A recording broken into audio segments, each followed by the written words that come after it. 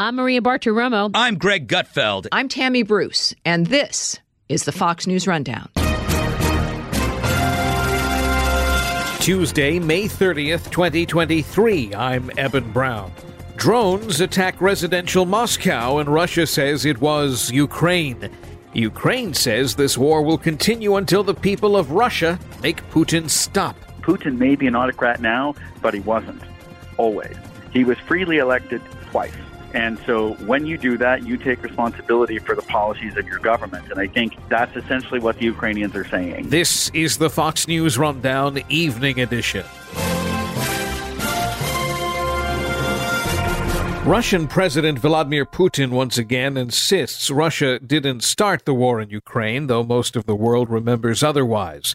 A number of drones attacked a residential area of Moscow, and unlike the previous drone strike of the Kremlin, Ukraine isn't forcibly denying they were behind it. The first casualty of war is truth. Dr. Matthew Schmidt is a former instructor of strategy and operation planning at the U.S. Army's Command and General Staff College. He's now an associate professor at the University of New Haven teaching national security and political science. He's thinking Ukraine will ratchet up its offensive measures soon. So this may be misinformation on their part. It may be the truth and signaling that we're inching forward to direct involvement. Of course, indirect involvement begs the question of who conducted the attack then. And, that's related to this question of escalation. I think at the moment, you're not going to see much escalation. The Russians don't need an excuse to pummel Kyiv even more. They can make them up, and they have them already with the previous drone, attack or false flag attack in the Kremlin, whichever it was. They don't need an actual event to happen, and they don't need Kyiv's direct involvement in order to claim it plausibly and then retaliate. So does this drag perhaps Europe and the United States into something even more involved in terms of our level of involvement here? That may happen, but not because of an event like this. Look, the U.S. and NATO have been crystal clear from the beginning that they oppose these kinds of attacks into Russian territory. And there's no reason to think that they've changed that position. And also, again, to my previous point, Russia has claimed Western involvement in these attacks from the beginning. They don't need the reality of an attack in order to escalate. They just don't. Does Russia want to escalate? I think that's really the big question. Do they want the war with the West? Is this something that Vladimir Putin wants? So that's an interesting question. They don't, because they know they will lose. It's important to remember that Moscow's power rests not in its economy, but in the fact that it has a huge military and the fact that it has the largest nuclear arsenal in the world. If Moscow begins a war with NATO, they'll lose the military, and they will lose the basis of almost all of their international power. They won't be a superpower anymore. And Putin knows that, and he wants to avoid that. That said, he wants to threaten it constantly for strategic purposes. And so you're going to continue to hear that rhetoric, but don't believe that rhetoric.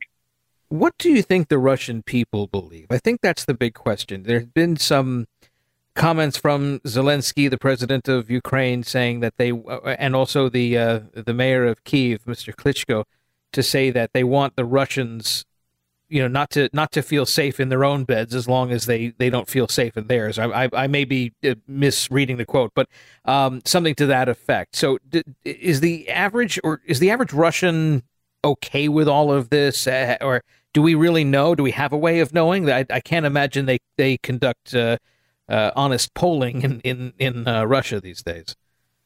Yeah, I mean that's the question. We do have some polling that goes on.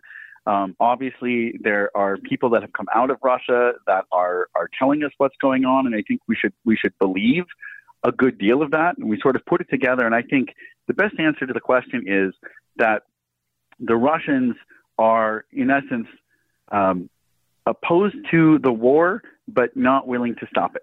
And when you break it down by age cohort, you find that older Russians are, in fact, for the war by a huge margin, and they are for the government.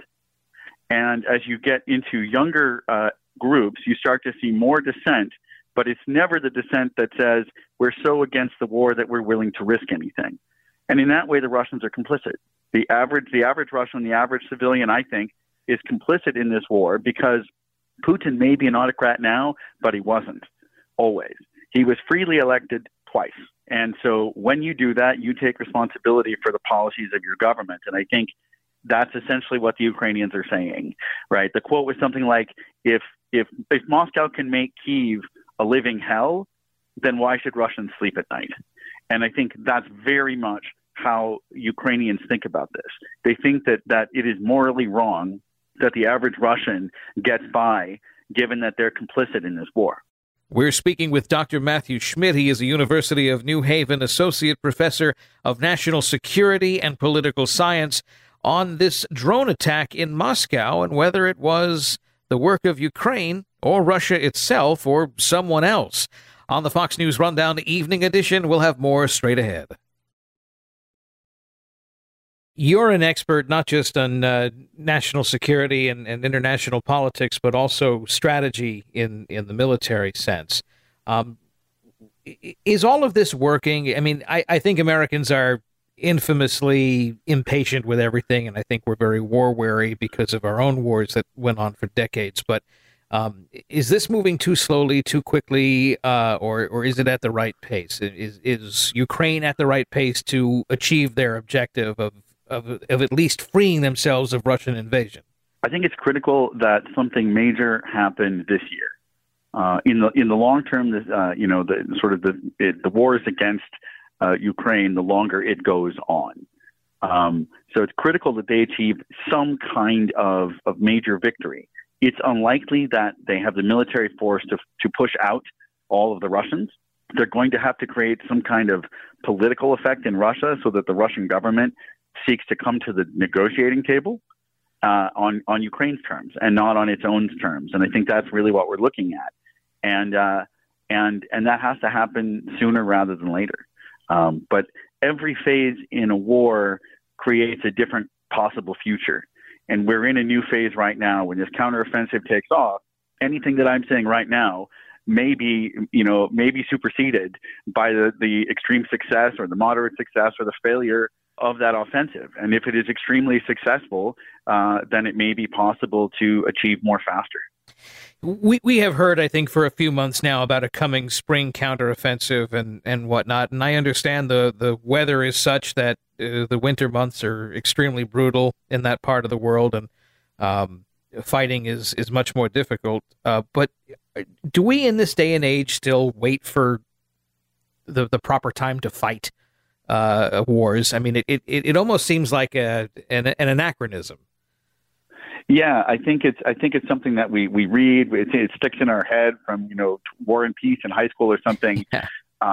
But there's no real strong fighting season anymore, right? Modern armies are all weather armies, and Kyiv doesn't win this war by marching on Moscow, so it doesn't have to rush to do that. And the fact is that Ukraine is basically at the same latitude as New England, right? And I can tell you, living here, we've had very mild winters that wouldn't stop any kind of major offensive in the last few years. The key to the offensive is combined arms maneuver training and how well that's going. And the fact that the delay in launching the counteroffensive, gives more time to train. And that's critically important. Dr. Matthew Schmidt of the University of New Haven, you're an associate professor of national security and political science, and you're also a former instructor of strategy and operational planning at the Army's Command and General Staff College. Thank you so much for being with us on the Fox News Rundown Evening Edition. My pleasure. You've been listening to the Fox News Rundown. And now, stay up to date by subscribing to this podcast at foxnewspodcasts.com. Listen ad-free on Fox News Podcasts Plus on Apple Podcasts. And Prime members can listen to the show ad-free on Amazon Music. And for up-to-the-minute news, go to foxnews.com.